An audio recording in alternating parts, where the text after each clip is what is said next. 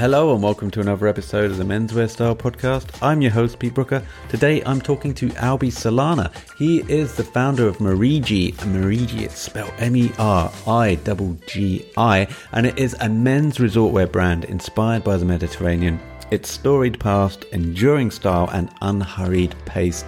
And here to talk about the brand and a little bit about himself is Alberto Solana. So I'm Alberto Solana, born and raised in San Francisco. Background by trade is in finance, so started in investment banking before kind of pursuing Meriggi and kind of bringing it to life. How I would describe it, I would say it's an elevated take on resort wear. Think about, what you would want to wear taking a trip to, Italy or France or Spain or Greece in the summer. Where does the name come from? The name took us a long time, but it's actually short for an old Italian word called Meriggi. People aren't saying it anymore these days, but what it meant back in the day was kind of to rest under the shade at noon. So we took kind of this old Italian phrase and chopped off the end. Thus, we have Meriggi. Interesting. And you mentioned the word us there. So are there a couple of people behind you? How did you get this off the ground?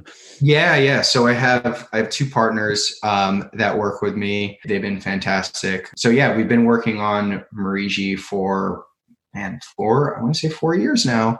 It's kind of crazy thinking about COVID, but yeah, we've been working on Meriggi for a very long time. Although we just launched last summer.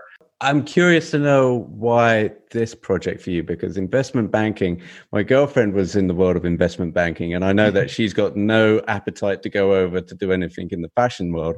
So I'm wondering, how come you transferred over to this side?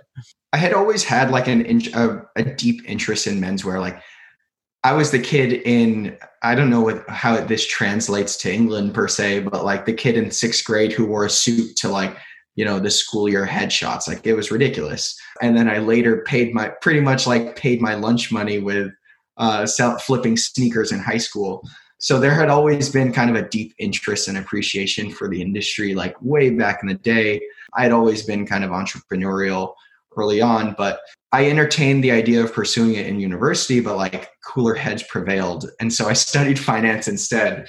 And so that obviously led me to kind of to the job at the bank and in New York. But, as you can imagine, like that's just like not an environment that lends itself well to expressing yourself, like especially at the junior level. And so it was really tough because I had like this itch for menswear and I was like, how do I do this? Like, what are like little subtle ways? And for me, it was like, okay, like I can wear a specific kind of loafer or like a specific tie to work, but like that's the extent of it. Yeah, that's interesting. I've got a friend who's also from the IT world, and he had still had a very keen sense for fashion, and he kind of went into the tailoring element, like what shirts he wanted to wear, because I think he preferred the buttoned up look and still does, and that kind of felt like his suit of armor. Whereas I'm getting the vibe, and correct me if I'm wrong, but the brand for you feels like this is your release from that world. This is what you would like to spend more time doing. Yeah. Am I on the money there? Yeah, no, that's exactly right. I mean, like literally it came about like the only time I was able to kind of like wear what I wanted was like on the weekends or like the 1 week a year trip that I took. And like the idea for the brand came about after my 1 week a year vacation. So, I would definitely say it's kind of an escape from, although don't get me wrong, like I love to put on a suit, when it's appropriate. Like I love it. I love wearing that. Talk to me about the swim trunks. How do they come about? Do you take a hand in the design? Where do you source the fabrics? Yeah. So as far as kind of how they came about, the design wise, at least when the idea came about, and we're talking about like five years ago at this point, there weren't too many shorts on the market that kind of sat a decent bit above the knee. There's a heavy kind of surf community in the US. So like, I just didn't really find shorts that like I felt were flattering and that could kind of like take me from the beach to like post beach cocktails or even dinner, like in the summertime, like I'm living in my swim shorts. And it's not just like something I'm wearing in the water. And so really kind of designing a short that was fit for like all occasions really, and one that looked elegant at the beach and at dinner. As far as kind of like sourcing it, man, given I didn't come from the industry, like it was a lot of trial and error. Okay, so this is a question that I get asked a lot on this podcast, especially. Pete, where do I start where I don't know where to begin? So you have the idea, you have the germ of the idea, you might even have a little bit of capital, but it's a big sea, and if you're not in that world, you can't take to it like a marlin in open water. You got to start somewhere. So where did you start? Where did you begin? Where I started led to a lot of mistakes. So rather than telling you where we messed up, I'll tell you what actually worked. Okay. Actually kind of had a friend who's actually now a formal advisor to the business and the brand. But he was like, look, for what you want, like start with the fabric.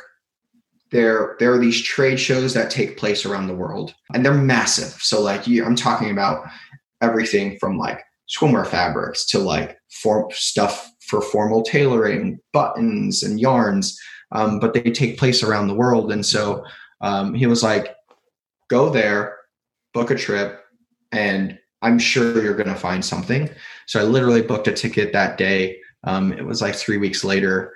And, bear in mind, this was just an idea at the time, right? So like I had to make fake business cards. Like I had to like create a one pager on like the brand and the vision. Oh, very cool. So you didn't have like a complete web build or anything, but you just had like maybe a mission statement or some kind of a concept.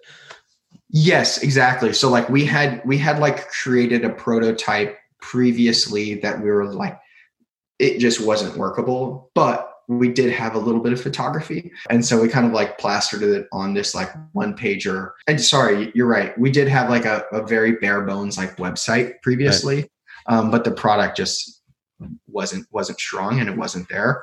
And so kind of went to this trade show and introduced myself to several folks, and then ended up finding kind of the fabric suppliers for our swim shorts there. I was later kind of put in touch with somebody to help manufacture things overseas, because, just given where we wanted the short to sit in the market price wise, like we knew we had to make this overseas. It's not something that we could do domestically.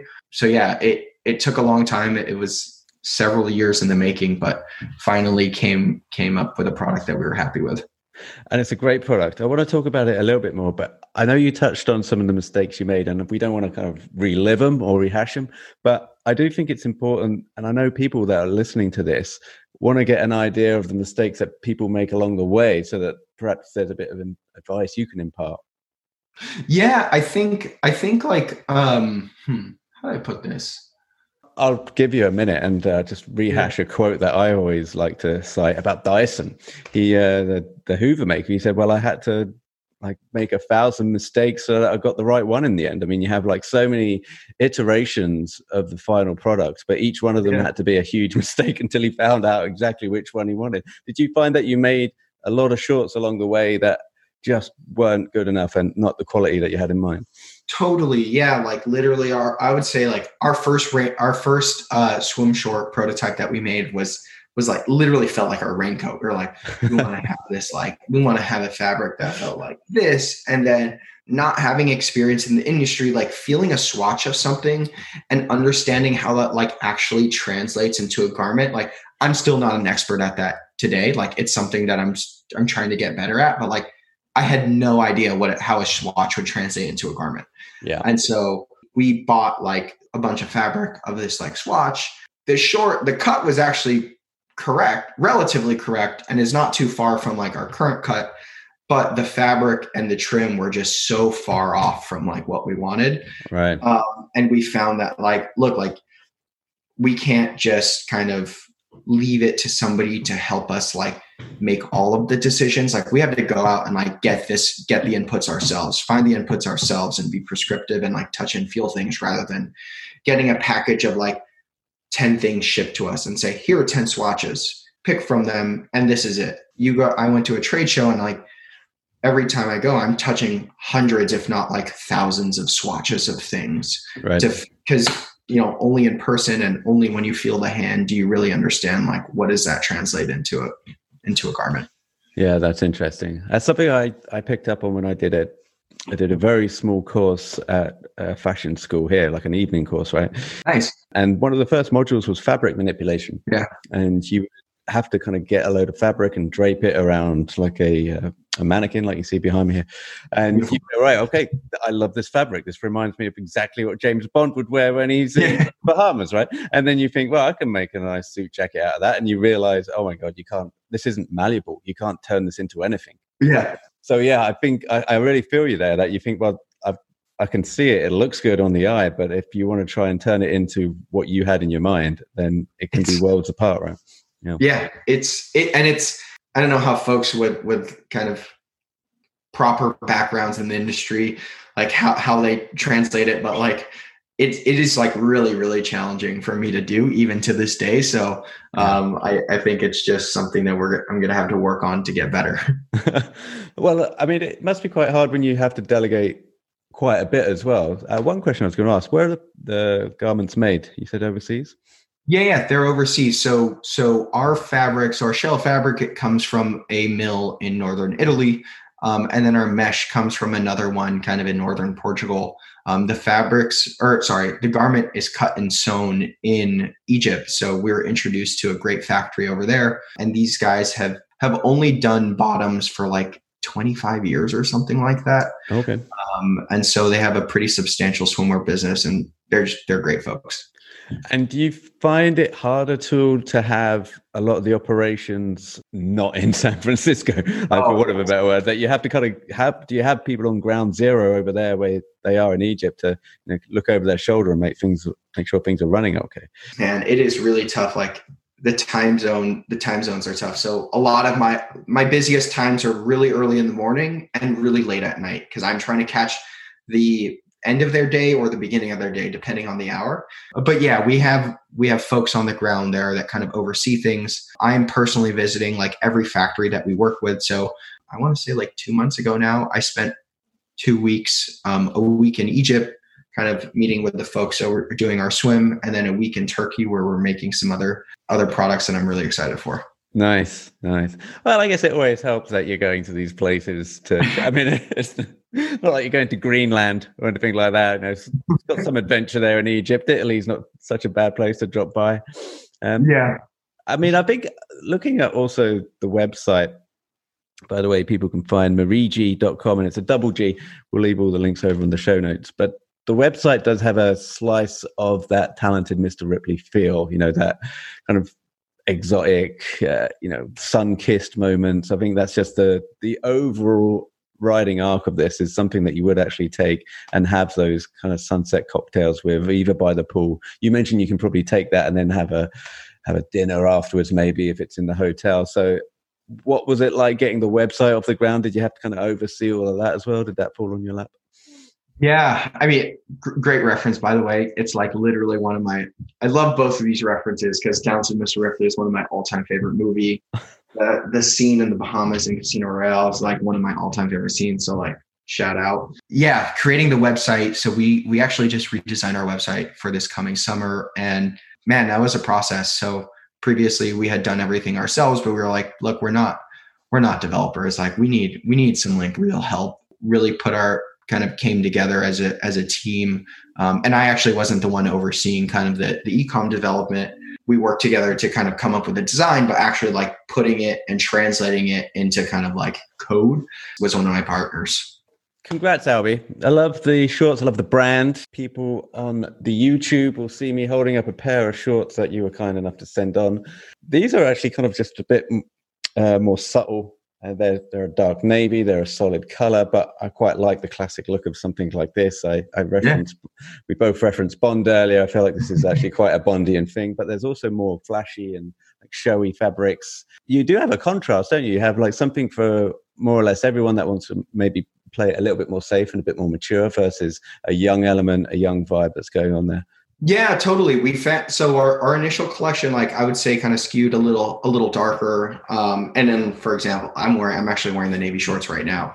This summer, we wanted to kind of bring a little bit of warmth into the collection. So a lot of the colors, especially this summer, like kind of feel a little bit warmer, a little bit brighter, but still kind of true to the color palette of the brand, which is like very much inspired by kind of like the Mediterranean and the coastline and things you'd come across in the cities over there. I know you got a hard out, Albie. We said on the email that you got to catch a plane. Are you going somewhere nice? Are you going to Italy at the moment? No, I wish. Just headed down to LA.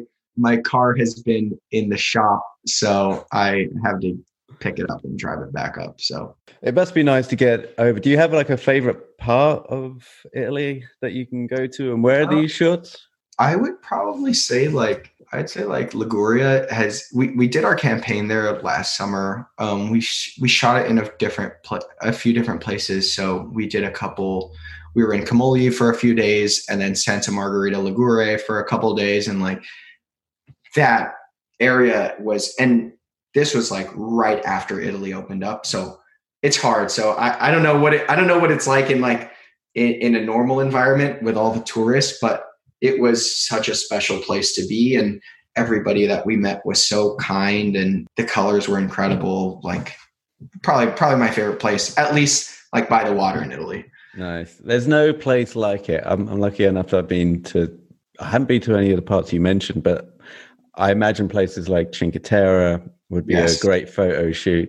Genoa, I've been up and kind of done the tour from the top to the bottom that way. Been to, we mentioned the talented Mr. Ripley earlier. Been to Ischia. It's weird. So you have like Ischia and Capri like next to each other. You can actually see one island to the other, and everyone talks about Capri, but Capri doesn't have any beaches. It's Ischia that's got the beaches, right? So that's where you go. Right, that's why everyone kind of moors their yachts up that you see over Capri, but you don't get any beach shots over on Capri. You got to go over to Ischia, which is on the other side. Yeah, no, totally. The rock formations are gorgeous, though. Yeah, no, they are. It's actually quite a cool place. I was so lucky. They had a volcano eruption a couple of years ago, and had a really bad time on the island. And the hospitality industry were kind of like screwed basically because all the tourists went away. So they did this huge campaign where they got some writers in and some journalists to tell everyone that Ischia is open again. So I was lucky. I pulled the good straw on that one and got invited over. So that's another show. Albie, your favorite film that features San Francisco and or the Golden Gate Bridge? Oh, man. I know I'm throwing him right under the bus with these questions. But I'll go first. I mean, the Golden Gate Bridge, I think, has remained unmolested for about 100 years worth of filmmaking, and now every disaster movie seems to want to take out the Golden. No, that's when you said that, and I was like, the first thing that came to mind was like one of the Rock's movies or something like that. Yeah. I mean, every kind of anything that happens with a hurricane or a force of nature, the first thing that goes, especially on the posters, is the Golden Gate Bridge. But my favorite San Francisco film with the Golden Gate Bridge, A View to a Kill. You got Roger Moore, Christopher Walken duking out at the top of that. Man, I honestly cannot say I know it. Oh, you got to go back and just go back and watch A View to a Kill because it's an incredible Bond movie. Yeah. And then you have the penultimate ending. I won't tell you how it goes, but basically they're having a fight on top of the Golden Gate Bridge, and it is a masterpiece. No, it's on my bucket list, or one of the things I want to do is go through all of the Bond movies, start to finish. Oh. And it's something I always want to do on a plane. And then I get on the plane and then I'm like, well, there are 50 movies in front of me, or never get around to it. It's so unfortunate. Here's one movie that's not 60 years old. I'm going to watch this one instead. Yeah, no, I feel you. But I'm also very jealous of you not having seen all the Bond movies. Crikey. It's an enviable place to be. It's definitely on the to-do. Well, you got to think of it as product research. So I've interviewed a couple of other founders. Won't mention their names here, for other swimwear brands, and they've had Sean Connery and the likes of the Bonds on the mood boards right from the beginning. So there's always a streak of Bond, and we mentioned the shorts that we have here are very reminiscent of what you might see Daniel Craig wear in the Bahamas or Jamaica. Yeah. So I imagine it's on your mood board as well. Totally. Yeah. Unfortunately, it's The mood board's digital right now, but unfortunately behind me he's just got the shopping list on the whiteboard. Yeah. But we won't dwell on that. Albie, real great talking to you. Congrats on the brand. Thanks so much again for sending through the shorts. Meriggi.com, the place you can go and hang out at Meriggi on Instagram and follow the journey there. That's right. Thank you so much, Pete. It's been such a joy chatting. Can't thank you enough. You've been listening to the Menswear Style podcast. Be sure to head over to menswearstyle.co.uk for more menswear content and email info@menswearstyle.co.uk if you would like to be a future guest on the show. Finally, please help support the show by leaving a review on iTunes or wherever you're listening to this podcast. Until next time.